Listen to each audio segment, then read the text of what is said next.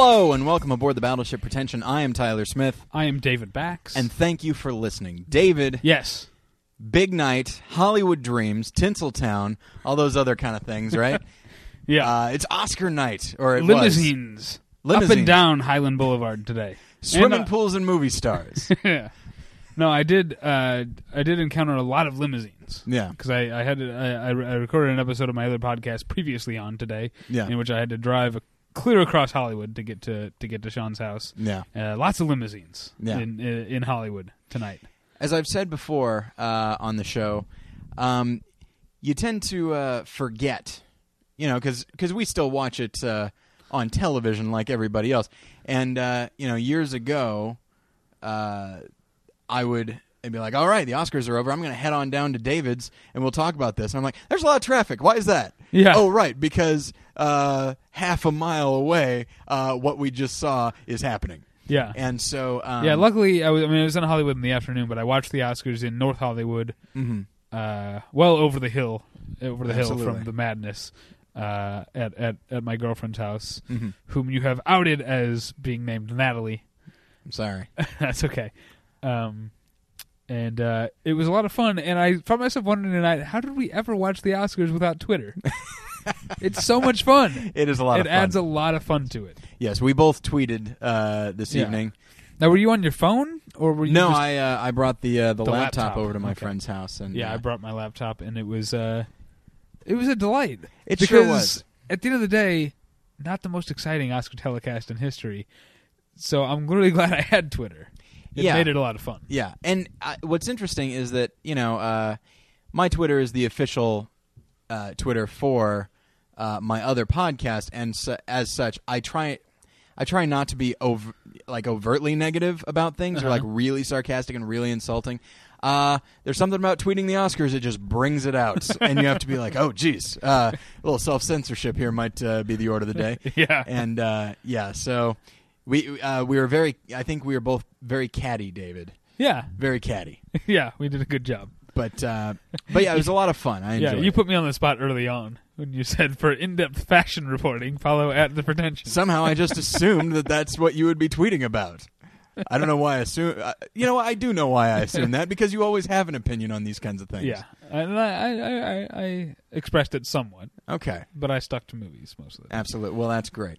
But speaking of people discussing things online, we've got a new development. The forum. Oh, geez. I was like, what the hell are you talking about? Okay, so by request, several requests, in fact, we now have a new forum. Now, unfortunately, this forum is not on the website. The one that is on there right now is the one that that our server provides, and it has worked okay for us, but it only works if you don't have a lot of people contributing, which we did have a lot of people contributing, and the way it works is it wouldn't bring like the latest recent post to the top. You didn't necessarily have to register, and so like there's I don't think it happened, but just in general, like it always bothered me that there's like a high potential for fraud. Like someone could just say Tyler, they could say my name is Tyler, and then they just write this, and all of a sudden it's like, that's not me. And so we have a new forum that is apart from the website.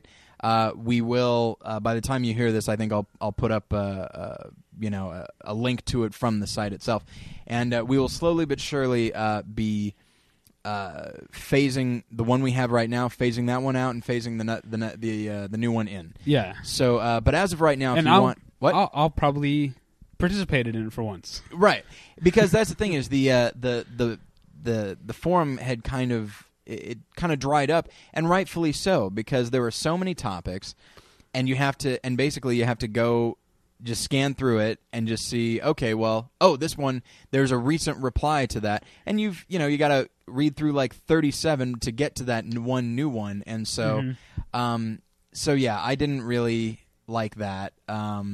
And nor did a lot of people, and so it just kind of dried up, and I wanted to try and re-energize it. And so if you go to battleshippretension.proboards, proboards.com. That's PROBOARDS. And you can also get there through our website. Right. So yeah, that's the deal. Go and set up an account. It doesn't cost anything. They will require your website, but your website. I'm sorry, they'll require your email address. You have to have a website. You have to have a website. Is that a problem? All right, because as we've shown, I just assume everyone has a website now. Because we can have a website. We have one. I have another, and you're setting one up. Yeah. It's pretty easy to get a website. Yeah, we have 3 between the 2 of us. So I think, but nobody needs to have a website. That was a joke. Right. I learned on Twitter tonight that people don't always know when I'm sarcastic. Yes. So why do you bash your Twitter followers? They're sheep. I'd say that's about right. There are so many sheep. 630 some odd sheep. And you're the shepherd. Yeah. So, just luring them right off a cliff. Yeah. So that's what shepherds do, right? Yeah, I think so. When they're just tired of all the bullshit, I think. Or I guess that I was about to make a bad pun. About, sheep shit? Yeah. Yeah. Which sounds like a knot that you learn in the Navy. I need you to tie me a sheep shit. All right. We're feeling kind of silly, I think, David, but it's this kind of silliness that you can take part in on the forums. Yeah. You will need an email address, and they'll so you do need to register to take part in it. You don't have to register to read what other people have said, but invariably what they've said will probably infuriate you, and you'll want to be part of the conversation. That's the whole point of internet message boards. It certainly seems to be, yes. So yeah, that's I'm excited, and I really do hope that you guys go over there and take part in the conversation and start up some new ones, because I really like interacting with our listeners, David. Do you? And I like when they interact with each other. Yeah, that's fun. Now, you had something you wanted to bring up. Could you be more dismissive just now, by the way? Of our listeners? Just in general, just everything I was saying, just, yeah, that's fun. Anyway, moving on, we all got places to be, except Tyler, incidentally. I do have to drive home tonight. That's fine. But I could use this podcast to sober up a little bit. I think, yeah. Had a lot of Cabernet Sauvignon tonight. Nice. That sounds classy, is it? Yeah. Well, it depends. I mean, if you're paying no more than $3 a bottle, like I was, it's not that classy. Oh, well, all right. It sounds classy, and that's all that matters. Yeah. Yeah. So I did want to talk very briefly about something that David and I discussed last week. And it's just based on a few responses that I've received. I was talking about critical response to like short films, or more specifically like internet critical response to short films, and the idea of like just being really mean to someone who is, for all intents and purposes, like the lowest rung on the ladder. You know, you mean you and me? Oh well, no, I guess you know what? I did just. The case that I used was Greg Helvey's Oscar-nominated film, so maybe several rungs up, but still not the highest one. And so, and that it just bothered me, the idea of just being mean to someone who really is not making a huge difference in anybody's life, and they're not making pure crap for cynical reasons. Anyway, so that's what I talked about, and I think I probably overstated. Kind of my point, because one thing that I want to mention is that ever since I kind of made that switch over and decided that I wanted to pursue film criticism, it has actually led to me really trying to think very broadly, but also thinking broadly in order to specify what a critic is, because I no longer think that it's merely somebody who watches movies and says whether they like it or not. And especially if you're a critic in Los Angeles, you're going to meet artists, and I think part of it is encouraging them when they are discouraged themselves. Now, and stuff you watched like the that. Oscars with some sort of a movie star tonight. I wouldn't go that far, but yes, there was a very memorable commercial during the Oscars. I missed the commercial because I was urinating. Right, indeed. Ugh. Ugh. I tried to find the least gross way to say it, and I think it was even more gross. You could say I was in the restroom. That's right. That one would have worked. Yeah. You could have been blowing your nose as far as anybody cares to know about. But I blow my nose out in the open for all the world to see. Yes, I know. But and your horrific sneezes. You don't. hide that under a bushel. So yes, so there's a commercial, car commercial in which this girl is in like a slingshot, basically, but she doesn't get launched across a lake or something. She's strapped in, and so she just goes bouncing back and forth. And so that girl was at my party, and so everyone's like, "Hey, oh, that's her, that's you." She goes, "Did she actually get to do that?" Yeah, I bet that was a lot of fun. Fun and also quite horrifying, but yeah. So I don't know. I go to Six Flags Magic Mountain a lot. Yeah, and they have a thing there that you have to pay extra for. It's not a ride. Oh my! You have to pay extra for it, but they strap you into a thing and they ratchet you up many stories, and they just let you go, and you're just free flying through the air back and forth over the heads of jealous onlookers. And someday, when I get $15 saved up, I'm going to do it. Well, that's about 5 bottles of wine. It sounds like. But anyway, so the reason that I mentioned is just so ever since making that switch over to want to pursue film criticism, I have been trying to figure out what that really means, and specifically what that means for me. And so, and I think I probably wound up making some kind of broad statements that I believe are right for me, but probably aren't necessarily right for everybody. Now, don't get me wrong. Anybody is free to be an internet dick if you want to be. All right. Yeah, this is America. It sure is, and I don't condone for that the time being. With this fucking socialist in the White House. David. Yes. Can't you learn anything from Monique and not make it political? We'll talk about that in a minute, everybody. But yeah, so if I wound up like upsetting anybody or offending anybody by this sort of thing, by making kind of that broad statement about like what a critic should or shouldn't do, I'm sorry. David, I'm going to take a page from my other podcast, and I will paraphrase the Bible because I'm not good at memorizing verses. But it's just the idea of like everything is permissible, but not everything is beneficial. And so it's like, yeah, you're welcome to do whatever you want, but come on now. Yeah, like you don't have to be. If you don't like a short film, go right ahead and not like it. But why be a dick about it? I didn't fully agree with you last week. I had some reservations about what you were saying. But right. Yeah, it doesn't help to be a dick for the sake of being a dick. Right. It's okay to dislike something. Oh, absolutely. Absolutely. Yeah, I'm not saying... I feel like you should try and give everyone the benefit of the doubt, but if a short film is bad, there's nothing wrong with saying it's bad. So, yeah, just you don't have to go overboard, Anyway, so that was just something that I wanted to address. All right, well, I'm still... super excited for my night of watching the Oscars and eating my girlfriend's 3-bean chili and drinking lots and lots of Cabernet Sauvignon. Absolutely. So let's get into it, shall we? Indeed, yes. So are you? Would you say you're tipsy right now? A little bit. Okay. Yeah. Not like driving, dangerous driving. Tipsy. No, I drove here from my girlfriend's house. Okay. Which does not mean, that doesn't mean I'm not trashed. I guess technically I could be trashed and drive here, but I'm not. I wouldn't. I'm okay. Okay.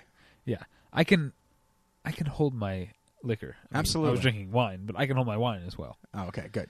Not to the same extent, actually. Really? Yeah, wine tends to affect me more strongly than other. I think because I don't drink a lot of it. Now, David, I am not a drinker, so I don't really know how it works. But based on what I've heard, liquor is usually more difficult. But have you just... I just think I'm more used to it. Right. I don't drink wine that often. Yeah. And because it kind of tastes sweet, I tend to drink a lot of it. Okay. But no, I'm fine. But yeah, I got a buzz on. Okay. All right. Well, that should translate well. All right. Well, let's start at the beginning. Okay. Even though I was excited to some extent about Steve Martin and Alec Baldwin being the hosts, when Neil Patrick Harris walked out at the beginning, I just had a vision of what could have been. Yeah, because I watched the Emmys this year. Yeah, did you watch them? No, I didn't. I have no interest in the Emmys. I don't have a television podcast. I do. It's Previously On. You can find it on iTunes. Absolutely. Or previouslyon.libsyn.com. LIBSYN. That's right. Liberated Syndication. Yes. Is that what it actually is? Yeah, it is. Liberated Syndication. The Liberal Syndicate. That's what I call it. Yeah. But it was sort of bittersweet. I was like, NPH, but just for this one number, he's not going to be here the whole time. And it was kind of sad, but the number was fun. Yeah. I mean, it wasn't outstanding. It was better, in my opinion, than Hugh Jackman's opening number last year, which I hated. It's I don't know if I'd say I hated it, but just, I hated it, except for the one joke, which was... I'm Wolverine. No, the one joke was the Reader. I haven't seen the Reader. Do you know that? I do. That was quality comedy. Yeah, that was the only joke I liked. Yeah. But this was pretty funny all around and fun, and he's a great performer and with a really good sense of humor. I would agree with that, except that just this just comes down to personal preference. I don't like song and dance. I don't care for musicals, and I don't but you're pretty much always going to get one of those at the Oscars. Except you're not gonna get performances for Best Original Song. Apparently, that's out. That bums me out. That bums me out a lot. I mean, not that I wanted to see all of those, right? But I wanted to see the Crazy Heart one. Absolutely, and that's about it. Well, I would have been fine with seeing the other ones simply because they're fun, but in a. This is going to sound mean, and I'm sure I'm probably going to offend somebody here. They're fun without being show tunes fun. I'm putting quotes around that. Uh-huh. I don't like show tunes. I don't like Broadway sensibilities. And the songs, granted, you get them for animated films, which are kind of a Broadway sensibility. But the songs are written to be associated with film, and thus will have a different feel to them than just hey, it's a big showstopper, everybody.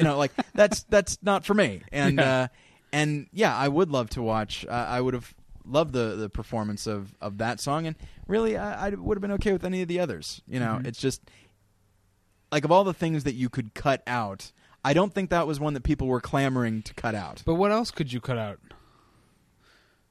5 Best Picture nominees. Yeah, but they kind of skirted that by having Tom Hanks come out and say, "Hi, I'm Tom Hanks. The winner is The Hurt Locker." Yeah, I was barely done tweeting my last tweet, and all of a sudden, what?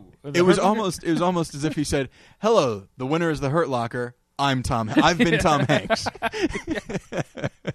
But I guess they really, because everyone's like, did Tom Hanks get really confused? And it's like, well, I guess not, because they've been presented, but it was very strange. Yeah, it was crazy. So, Crazy Heart. Back to song. No, it was The Hurt Locker. The Hurt Locker won. Not Crazy Heart. You just said it was crazy. It was crazy. Okay. It was the Crazy Locker. Oh, okay. Anthony Mackie sure was happy. He sure was. And good for him. Yeah. I'm happy for him. Yeah. And I know we're going all out of order here. Yeah. But I'm so happy Catherine Bigelow won. Yeah. It's, there's a lot of times when things win on the Oscars and I'm like, oh, good, that's what I wanted to win. But I was literally happy for her that she won.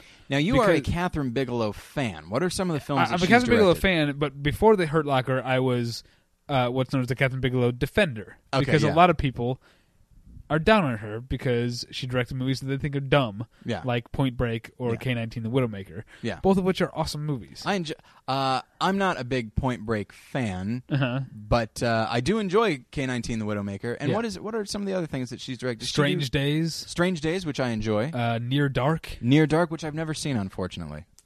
Blue Steel, which you love. You're a big fan of that. I do love that movie. Okay. I like her movies a lot, and I've always liked her movies. Yeah. And it doesn't surprise me you don't like Point Break, because you also didn't like Avatar. Right. And even though they're different directors, they're very similar, because I like them so much from a filmmaking and sort of visual storytelling standpoint, and just sort of a love of cinema, that I can overlook how just god-awful the dialogue is in both of those movies. Yeah. Now, let me ask you this. I'm sorry if I spoil something, but is Avatar in your top 10? Yes. Okay, we'll talk about it next week. Yeah, but it's not my favorite movie of the year. Right. But, I just wanted to know if we should talk about it now or talk about it, or if we would have the chance to talk about it next week. Yeah, we'll talk about it next week, because it is in my top 10 movies of the year, but it's not at the top of the list. Okay, but that actually does, we're going all out of order. That's fine. There's just going to be kind of a freewheeling discussion. But just in general, what's your take on the... It's one thing to give Hurt Locker picture, director, probably editing, screenplay, and then give Avatar all these other technical awards. So that's one thing.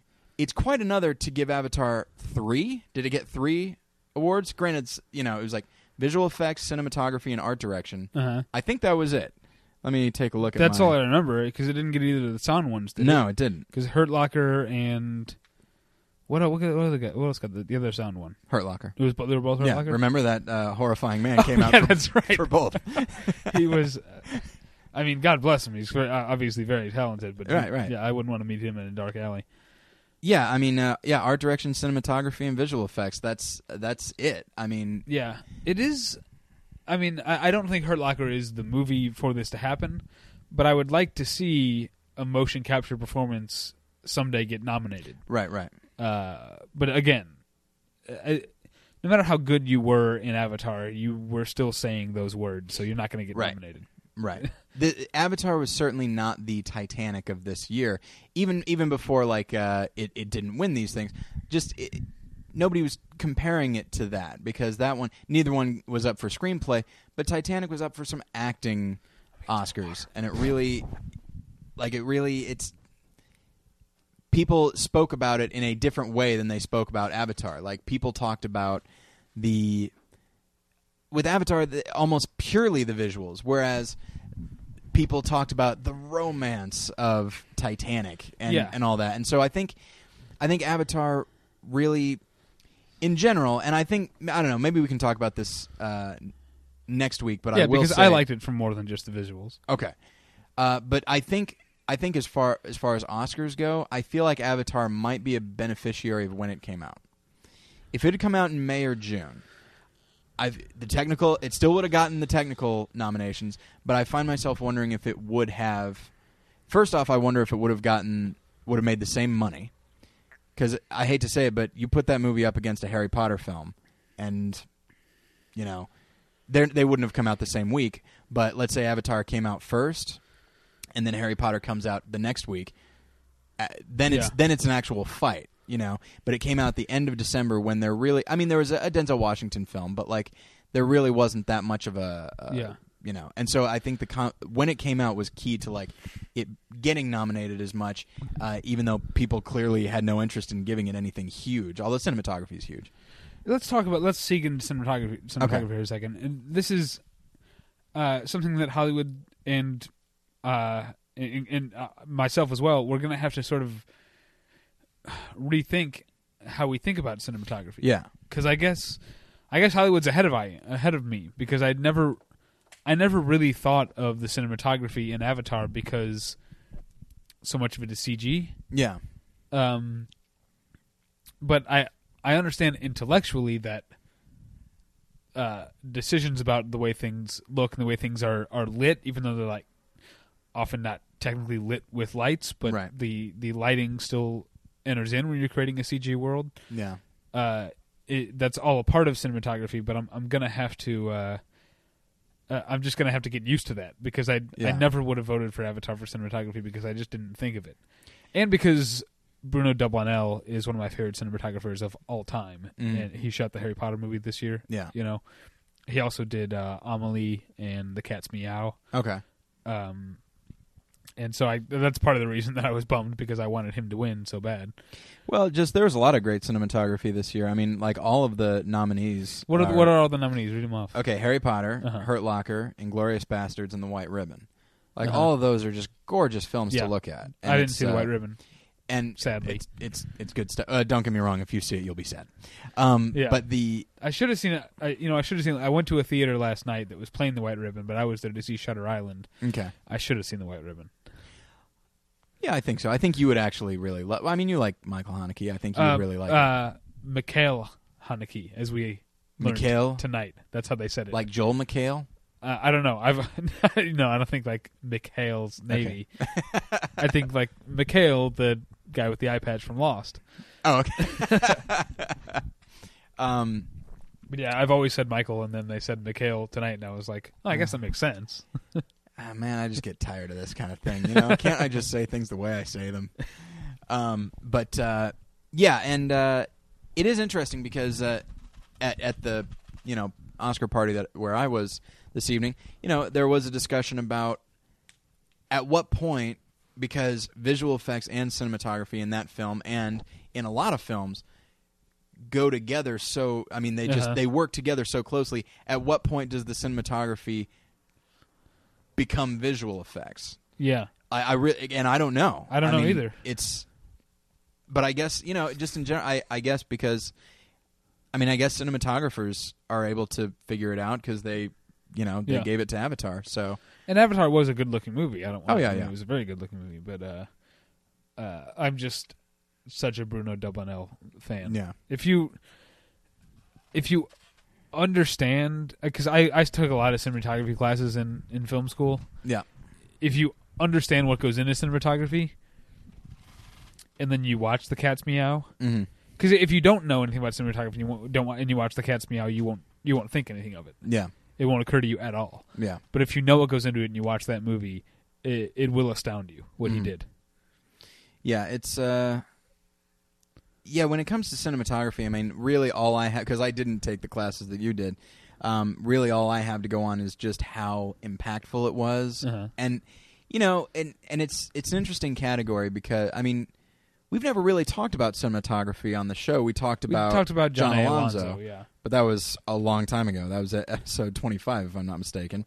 Wow. So, which is no longer available, everybody. Sorry. But it was one of our first profiles. It was our third. It was our third, yeah. Yeah. We did David Lean, George C. Scott, and then John Alonzo. Yeah. But, I'm glad that David Lean episode is down. Really? I embarrassed myself. Did you? I wasn't happy with my performance on that episode. That was episode 15. Can't find it. Right, yeah. Don't Sucks look. for you. Yeah. Don't look because you won't find it. Yeah. But yeah, it's, when it comes, I do find myself often looking at the nominees for best cinematography and just thinking not to get down on these films or anything like that, but I do find that it's often much like editing, but not always, but it's often like the most showy cinematography that says, "Look how gorgeous this is." It always seems like that's what gets nominated. Yeah. What won makeup tonight? Star Trek. Yeah, because that's always been my problem with Star Trek 2. Or not with Star Trek, sorry. Yeah. Star Trek 2, The Wrath of Khan? I'm a little tipsy. Okay, yeah. That's my problem with makeup as well, is that it's just it's often just the most showy makeup that gets the award. You know, I didn't see... What else was nominated? Young Victoria? For makeup? Yeah. No, it was... there were only 3... Oh no, yeah, Young Victoria, Star Trek, and Il Divo. Yeah, and I saw Il Divo, and it's great. The guy looks completely different than the actor looks. Yeah, and it doesn't look like makeup at all. And I think that takes a lot of skill. Yeah, it seems to be more quantity, not to imply that Star Trek lacks quality or anything like that. But I remember years ago, I think for 2000. There were, or was it? No, I don't remember. Sorry. Anyway, How the Grinch Stole Christmas was nominated alongside Shadow of the Vampire. Now, Shadow of the Vampire still has kind of showy makeup, but it's much more subtle because it needs to take place in this world still. Or close to this world. Close to this world. Yeah. Whereas, you could just go hog wild with How the Grinch Stole Christmas. And the makeup, of course, is very thorough and it's very good, but at the same time, it's just like, I don't know. It depends on what you value more. I don't know, but not to say that one is better than the other. So, so I do want to. Were there any big surprises for you this year? You know what? I did less research this year than in past years. I didn't really care what the favorites were because I knew in the quote unquote major categories that it was. Kind of a foregone conclusion. Yeah. That Monique and Jeff Bridges and Sandra Bullock and Christoph Waltz were going to win. Yeah. So I guess I didn't really do a lot of research. I know that Hurt Locker was not exactly a dark horse, but there was a chance that Avatar would win. Yeah. Because it won the Golden Globe. Yeah. But I think Hurt Locker won the Producers Guild, right, and the Directors Guild. Yeah, I think. Yeah, it's. I mean, everyone would agree that it was between those two. Yeah. And then if you wanted to add, like a distant third was like Inglourious Bastards, based on what some people said, but I'm not sure if I would by the way, say of the 10 films, Inglourious Bastards would have been my pick. As much as I love The Hurt Locker, Inglourious Bastards was my pick of those 10. As far as like what you think is the best? Yeah, it's my favorite of the 10 movies. Oh, okay. Well, my favorite of the 10 movies is Up, but I'm not sure if I would say that was the best. It sounds weird. I think what I would consider the best of the 10 is Up in the Air. Really? Yeah, it's high on my list, too. But Inglourious Bastards is certainly... it's a film that's hard to... It's hard to compare other films to. You know what I mean? And so it's just like, well, there's... Yeah, Avatar, there's that, and then there's this crazy-ass thing over here. It's crazy-ass, but it's also a masterpiece. Oh, there's no question about it. Tarantino is a director who's had more than one masterpiece. Yeah. Which is, I think, astounding for... what more can you hope for if you decide to enter a life as an artist, to have more than one product that can be called a masterpiece? That's that's astounding, and yet he has won no Oscars for his movies. He won for screenplay for Pulp Fiction. And I but thought no he Best Picture Oscars. I was wrong on both screenplay Oscars this year. I was sure that he was going to win because I felt like they weren't going to simply give Bastards supporting actor. They would want to give him something, Tarantino something, because that was his movie all the way. All his movies are, but that one is like the essence of Tarantino in every way. And so I thought, and of course they wouldn't give him director, so I thought they were going to give him screenplay. What one screenplay now? Hurt Locker. And once Hurt Locker won, that kind of got me thinking like, there's going to be a big like swell of support for Hurt Locker. Yeah. Like if they're giving it screenplay. And Adapted Screenplay was Up in the Air? No, that's what we all thought it was going to be. It was Precious. Oh, that's right. Yeah. Jeez, I was so busy tweeting I wasn't paying attention. Right. But and it really that one surprised everyone simply because the political nature, and by politics I don't mean like left or right. I mean the politics of the Oscars says like Up in the Air is one of the films that would have been, it was up for director, but we're not going to give it that. And so we got to give it something, so you give it screenplay. Precious is already going to get supporting actress. You know what I mean? And so like there's a certain element where it's just like, all right, well we gotta give something to everybody. So what did Up in the Air win? The original song and that's it? Nothing. Up in the Air won nothing. Oh yeah, because Crazy Heart won original song. Yeah. Was Up in the Air nominated for original song? No. You're thinking of a different film. I'm thinking of a different Ryan Bingham. Yeah. Oh, you're absolutely right. That's what I'm thinking. That's one of my favorite little factoids about this year's Oscars is that there are 2 Ryan Binghams nominated. It's how does that happen? Yeah. It's very strange. Yeah, well, let's talk about let's be Entertainment Tonight for a second and talk about the actors in general. Now, whenever they would cut to when they were doing that joke where Alec Baldwin and Steve Martin would not say anything about George Clooney. Yeah. Was George Clooney playing along, or was he not in a good mood? I think he was playing along. I couldn't tell. He looked kind of annoyed by something. He did, and it's just at first you think like, oh, he's playing along. He's really doing this dead face well, and then after a while, like he's just got this face on, man. Like something weird is happening, and then I start to think like this might be the best performance of his career. Because I have never seen this kind of commitment. Because this is a 4.5 hour commitment to this role he's playing. And so yeah, but I could see it going either way. Because even when Vera Farmiga was talking about him, he didn't seem to react almost at all. Maybe he wasn't feeling well or something. Yeah. But at the same time, if you saw him like before the Oscars, like in the pre-show stuff, like he seemed to be in a fine mood then. Yeah. Like he ran along the fence, with all the ghettoized people, I guess, because they're all just behind there with their fingers sticking out, like some kind of horrifying. Harry Dean Stanton screaming, "Avenge me!" That was kind of strange. And I guess that actually leads to the next question. What did you think of Steve Martin and Alec Baldwin as the hosts? I mean, clearly you would have preferred Neil Patrick Harris and 8 songs. I would prefer Neil Patrick Harris in almost any situation. Okay. He'd be a better boss, a better podcast co-host. a better girlfriend.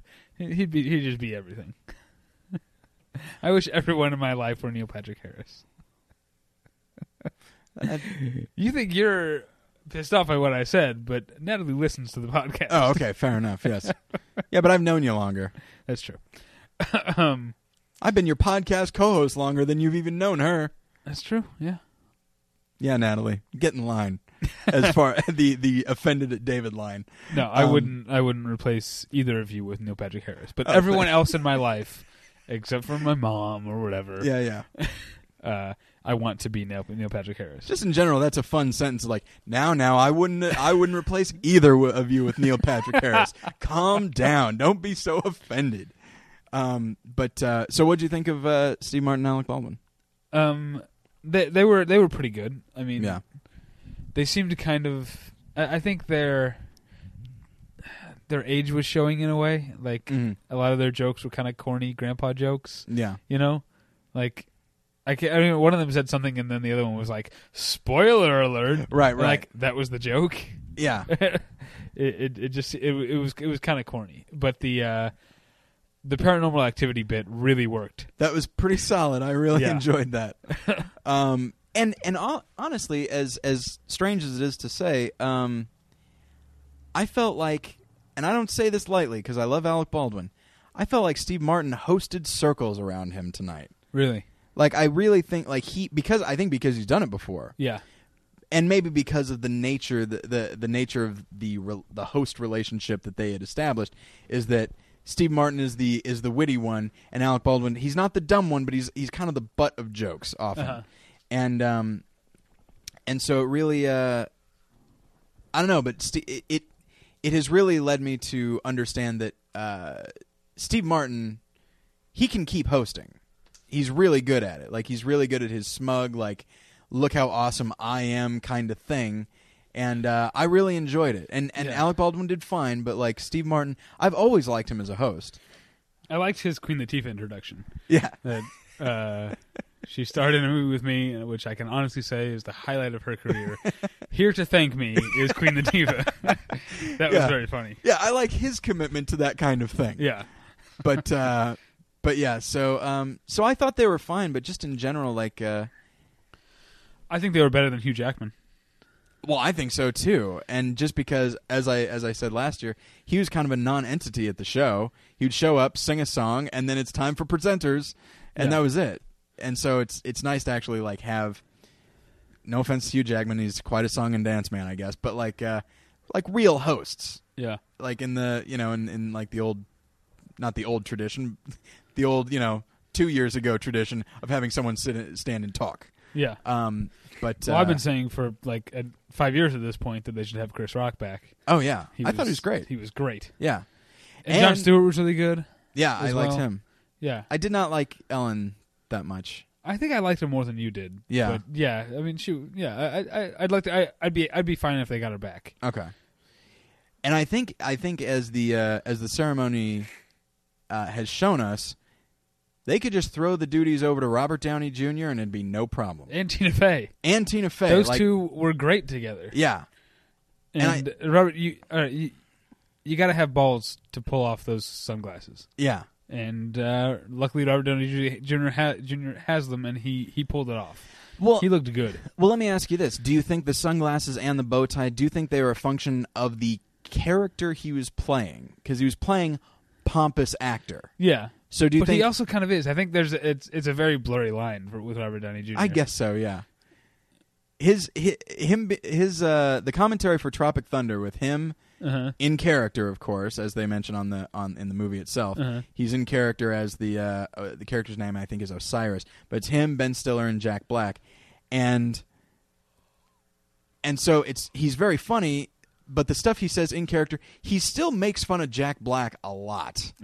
And I remember one of my favorite jokes from that commentary, and is when because Jack Black was like really late and apparently like made everybody really late, and I guess they were kind of angry with that, and so about like 40 minutes into the commentary, all three of them have been talking, but Jack Black hasn't said anything for a while, and so then he chimes in, and then Robert Downey Jr. in the Osiris 4, he goes, He goes, "Oh man, are you talking? I thought you were still on the way." It made me chuckle. Well, but I think Robert Downey Jr. like he realizes that in the 90s I did everything possible to fuck up my career, and suddenly I have one. Yeah. Completely by happenstance, so apparently nothing can touch me anymore, so I'm just going to do whatever the fuck I want. Yeah, and people just view it as delightfully quirky and eccentric. Yeah, and good for him. Yeah. Yeah, the more you see him in interviews, the more you realize how perfect casting it was to have him as an eccentric billionaire who is accountable to no one. Yeah. But yeah. So as far as I'm trying to think if there's any. So I was reading a lot of tweets along as I was tweeting, and so I was reading Ebert's as well, and frequently, constantly, he kept referring to it as like a boring broadcast, one of the worst that he'd ever seen, and at first I was just like, "Geez, man, like, look, I understand your life has not turned out exactly the way you wanted, but lighten up. It's fine. My friends are laughing at these hosts. It's fine." But now that I think about it, and as you and I talked about, there's nothing remarkably notable aside from Catherine Bigelow winning Best Director. Yeah. And how many great speeches were there? I liked Christoph Waltz a lot. Yeah. Which I liked him at the Golden Globes a lot too, even though a lot of people sort of like thought it was corny. I didn't see that one, but and I like this one too. It's Oscar and Penelope Cruz. That's an Uber bingo. That was very funny to me. And then I, God help me, I loved Sandra Bullock's speech so much. It was and that was actually the moment that I noticed that this has been a less effective podcast, because I'm a guy. A podcast. The fuck is wrong with me? Telecast. You're drunk. Yeah, that's what's wrong with you. What's wrong with me? Because I'm a guy who, in an average Oscar telecast, wells up 3 or 4 times. Yeah. And the only thing that emotionally got to me at all was Sandra Bullock's speech the entire evening. I don't think anything got me emotionally, except, and I don't know how you say his name, the guy who won Best Original Score, Michael Giacchino. I liked his. I loved his, because he's the one who talked about his parents and like sending a message out to like people who maybe didn't have it as well as he, as good as he did, as far as his parents and his community's attitude, and him just like sending some encouragement their way. Like, I really liked that, and his win was also a thing, not quite to the extent of Catherine Bigelow, where I was like, yes, this is the right person to get this award. Yeah, because I've been I haven't been all that complimentary towards Up. I had some serious problems with it, but the score is not one of those problems. Yeah, I love his work, and I love his. I mean, part of it is that I'm a Lost fan, and he's done the Lost music for forever. But I really liked that he won, and I liked his speech as well. There was a lot of really good scores nominated, and you didn't see Sherlock Holmes, right? No. Okay.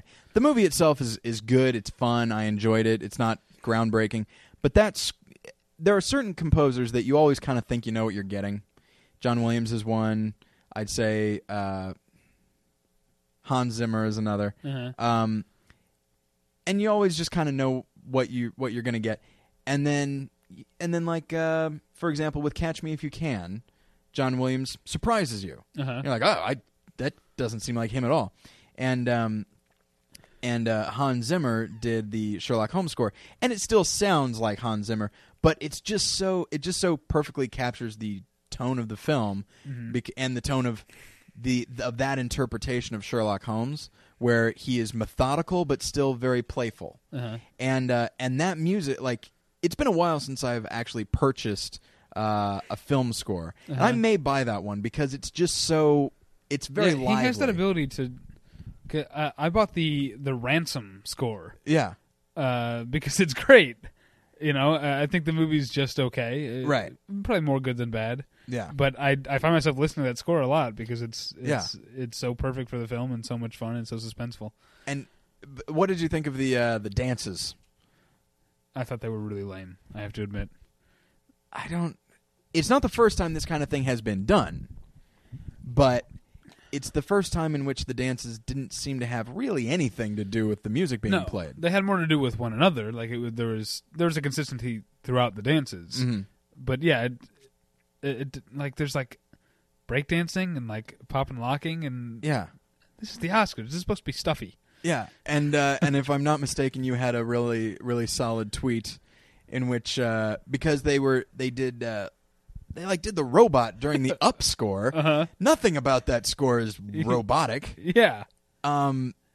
Whereas the Sherlock Holmes score kind of does have a robotic feel to it. But no, we can't be bothered with that. Yeah. We're going to do this. We're going to reveal our robot. And I think you said, so you think you can, what was it? Oh, cheapen the Up score or something like that. Yeah. And so it's just that is you funny. and I both made actually we both made so you think you can dance jokes. Yeah. But it's I don't know. I really you can probably find it online, but my wife and I we have a subscription to LA Magazine, and there's a really great article about what many consider to be the worst Oscars in history, which is it's in '89 for '88, and it's the one in which Rob Lowe and with Snow White, and they're singing a terrible adaptation of Proud Mary, in which I'll sing a little bit for you, in which they go. I'm not going to really get into it, David. Okay. Calm down. No, I will neither evoke John Fogerty or Tina Turner. All right, I'm buckled in though. But they basically it goes rolling, rolling, keep the cameras rolling. And just like ugh. And here's the thing, I didn't hear it. All I did was read it, and I'm like, oh, that's terrible. That's the worst. And but nonetheless, I read that before this evening, and it got me really thinking about like how do they decide who to get to produce the Oscars, and then because the producer of the Oscars really does make all the decisions, I've come to realize. And so whoever did it, how did he or she, I'm sorry, I don't mean to be sexist, hey, if a woman can win Best Director, that glass ceiling has been destroyed. Yeah. And so... Step aside, Hillary Clinton. No idea what that means. No, I don't either, but I enjoyed it. And so, but it just makes me wonder. I feel like there's maybe not a book, but there's a good article to be written about how a producer decides, okay, well, I want dancing for this. But I don't want it to be like in the ceremony in 1998, in which they had interpretive dancers, but they were all very, very closely related to the movie. Like they did the Men in Black score, and all the dancers were in black suits, sunglasses, and it really was choreographed to the music that was being played. And so we want dancers, but we don't want that. We want... I mean, I heard a couple people refer to the Gap commercials. It's like, oh, let's do this, and it just didn't work for me, and it didn't really work for anybody else that I knew. It just was a hindrance, I think, and the idea of nixing the best original song in favor of this, and it's like, well, if you have to choose between one, why would you choose this and not that? The only thing I can think of is that, dancing is big, right? Yeah. So, well, let's talk about there was something you and I both liked last year, which was having past winners present the acting awards. Yeah. This year they had people's friends, I guess. People that worked with them, I guess. Introduce them, and I don't know how you felt about it, but I did not like it at all. I didn't. I mean, and you didn't really like last year that much. But this makes last year look like the best move ever. Yeah. Because at least last year they had previous winners talking about this year's performance. Right. Yeah. Last year I thought it was okay. I just thought it was kind of it was just sort of pompous and self-congratulatory, even for the Oscars. Right. Even by their standards. Yeah. This was just ridiculous. It was just them talking about what good people they are. Yeah. And I don't care. I do not care about what a good person Meryl Streep is. And she's probably not. Yeah. She's been famous for so long, she's probably not a good person anymore. I'm sorry, that's just the way it probably works. I'd say that's, probably how it works. But yeah, that's, they'll throw in like a little Like, the only one that really meant anything was Colin Farrell. Like, that one I was going to single that out as an exception. That one kind of touched me, actually. Yeah, it was really nice. It seemed very genuine. And I've come to realize that even though I've heard he's a horrible jerk, so I guess he's not going to be nominated anytime soon. You know, I really like Colin Farrell. I like where his career has gone. I love him in Bruges. I really liked him in Crazy Heart. Yeah, he was really good. And I liked him in Crazy Heart and didn't expect to like him. I thought it's just like, oh, he's going to be doing like a Southern accent.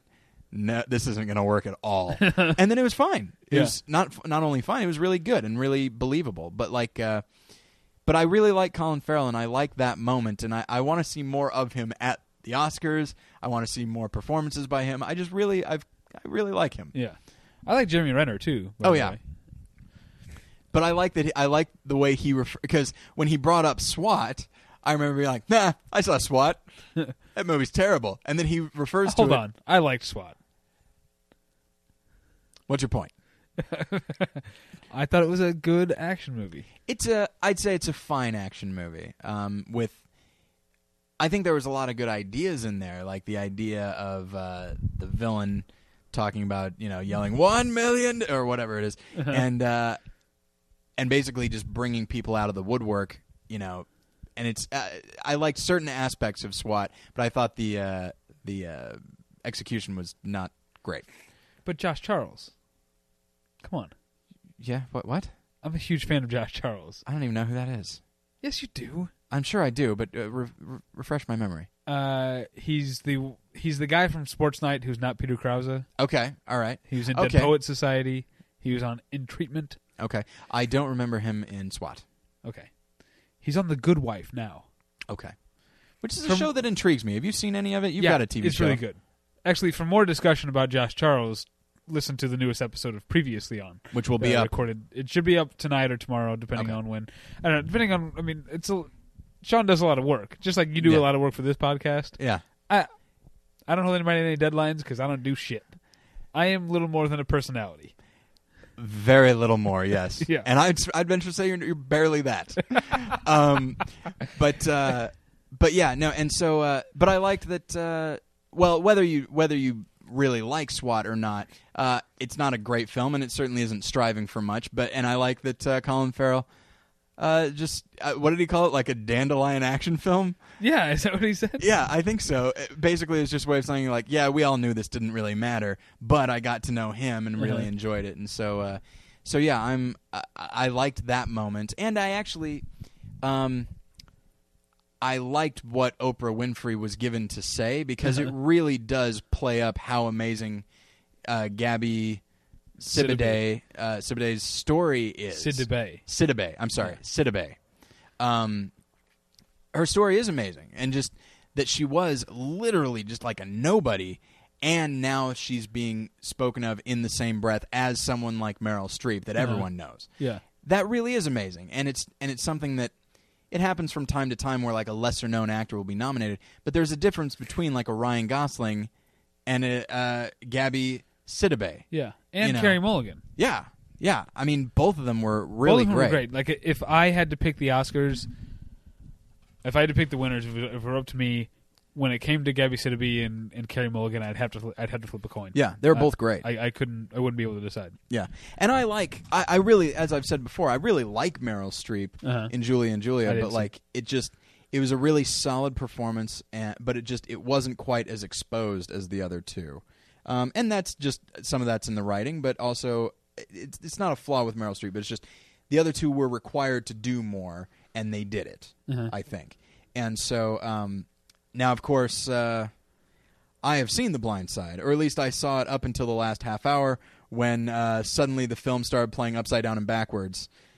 Did I tell you this? No, the last reel was threaded wrong, I guess? Yes, it would appear so. And so I went to see it with a friend of the show, Jason Eakin, and my wife, that's for you. And hold on, now, do you have Wi-Fi here in your apartment? I do. Okay, and how would you refer to it? Wireless? No, but I mean, if it's yours, it's your Wi-Fi. It sure is. How would you say it? My Wi-Fi. Yeah, okay, that's what I thought. Movie is 4 years old now. It's 4 years old, David. Oh my gosh. And so, good Lord. But yeah, so we were watching The Blind Side, and then with probably about 25 minutes to go, all of a sudden, like, oh, good Lord! I felt like I was watching like a David Lynch film that's is going where everything's going according to plan, and just like because not only was the image upside down and backwards, but the lines were running backwards as well. And it was so much fun. Everyone in the theater just started laughing, and then they came out and said, "Hey, we can't fix the projector, so we'll just give you your money back." And so you still haven't seen the end of the movie? I have not seen the end of the film. As far as I know, it could really take a drastic turn and be great. But can it really? No, not at all. I'm being sarcastic. No, I'm saying, can a movie be bad and then have a good ending and be a good film, or is it just a bad film with a good ending? I think the note that it ends on can redeem the rest of the film. Without, I mean, I don't think it'll ever be elevated from, from bad to great. Yeah. But like maybe bad to serviceable or just good. Uh-huh. But yeah, I don't think that happened with The Blind Side. What I saw of it angered me. I really disliked The Blind Side. And I everything that I expected it to be, it absolutely was, and it bums me out because, as we've mentioned, we like John Lee. That's Hancock. what I was going to say. It is a shame, yeah, because both The Rookie and The Alamo are really good. Yeah, The Alamo in particular is great. Yeah, but I feel like we say that once a week, so let's move on. Yeah, but what else? The Blind Side is really quite terrible. Okay. So. Was there anything else big tonight that you wanted to comment on? Not particularly, but I was going to tell you a story, David. Okay, one that I think you'll enjoy. It's about my spouse. Okay. And I've asked her permission to tell this story. Now, I could tell it next week. Now, hold on. Okay. Who is this story about? Oh, good God. It's about Jennifer Smith. Okay. We got married. Okay. And now we are together. You are wed. We are wed. Okay, yes. I just wanted to be clear. Yes. So this story, there's a little bit of backstory required. Jen has not seen Inglourious Basterds. Oh, okay. She has seen the first 15 minutes of it about 4 times.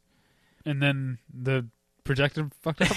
No, it's just her brother got it for Christmas, and they were watching it in the other room, and it was not exactly the perfect circumstances for a screening.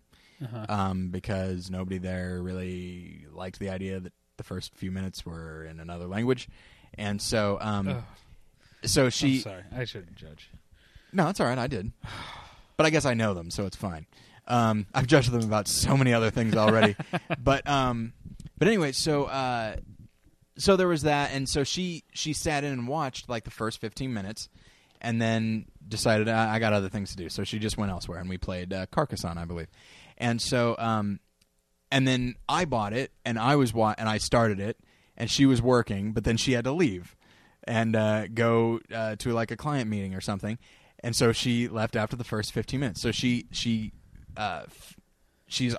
always seen like right up to the end of Brad Pitt's inspirational speech to his soldiers. Okay, all right, and so I was talking to her the other day, and I said, "Honey, you got to see Inglourious Basterds. I think you would like it." She goes, "All right, but can we skip the first 15 minutes?" And I'm like, "No, you got to watch the whole thing."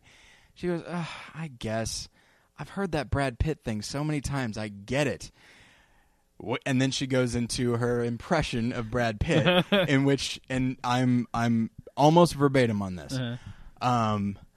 We will kill the Nazis. We will shoot them, and we will treat them poorly. Right? Now, okay, so I started laughing, and she goes, "What?" I'm like, "Treat them poorly?" And then, of course, I got to have fun and just say like, we will give order them a plate of French fries, and we'll not give them any ketchup. We will ring their doorbell and then run away, and just. It's just so it has become an ongoing joke in my little group of friends that every time Inglourious Basterds comes along, one of us will say, "We will treat them poorly," and it's even funnier if you've seen the film, which she had not. If only she knew the extent to which Brad Pitt treats these Nazis poorly. And so it's just it's a story that I find I don't get to tell a lot of cute stories about my wife that she's okay with me telling, but yeah, so she will make them feel bad about their outfits.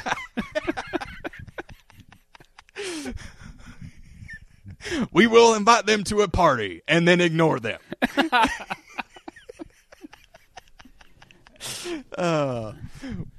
Okay, all right. I'm too drunk to riff. All right, absolutely. So, all right, now real quick. So that's our Oscar episode, and I feel like I feel like it's indicative of this year's ceremony that I feel like I kind of had to dig for things to say. Yeah, it wasn't a great ceremony, but I had a lot of fun watching it. Yeah. Because of Twitter and wine and the awesome 3-bean chili that Natalie made. Yeah. And, of course, The Fact of Natalie. Indeed. The Fact of Natalie. Yeah. Which is the spin-off of The Facts of Life. Yeah. There was a character named Natalie. That's why that's funny, David. Yeah, I know that. I knew that. Okay, all right. I knew that thing about The Facts of Life. No, I had a lot of fun watching it, but yeah, there's not a lot to talk about. Yeah. Luckily, you and I have been doing this for 3 years, and so we're good at it now. Not quite, David. Next week, 3 years. But now, as far as the live show, we've been getting a lot of emails, people wondering if we are going to put up the live show anytime soon. We are. We had some audio issues that we need to deal with. It should be up this week, probably, say, Wednesday. Okay. Maybe. Yeah. So yeah, we recorded the whole thing. It's going to be available. There are some visual jokes in there. Just make do, you know. But it was a lot of fun, and we're probably going to do another one in a few months, 3 months maybe, 2 months now, I guess at this point.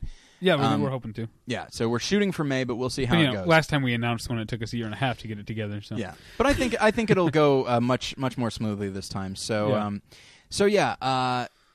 so just be on the lookout for that, and just if you've been wanting to hear it, just know that it'll by the end of this coming week it will be up at least. Yeah. So all right, let's see. Are there any other announcements?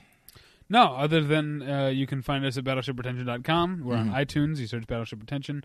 You can follow me on Twitter for the show, at The Pretension. You can follow Tyler on Twitter, at More Lessons, which is the Twitter feed for his other podcast, More Than One Lesson, right? Which is at morethanonelesson.com. My other podcast is Previously On. It's a TV podcast, which you can find on iTunes or previouslyon.libsyn.com, or on Twitter at PreviouslyOnShow with no W.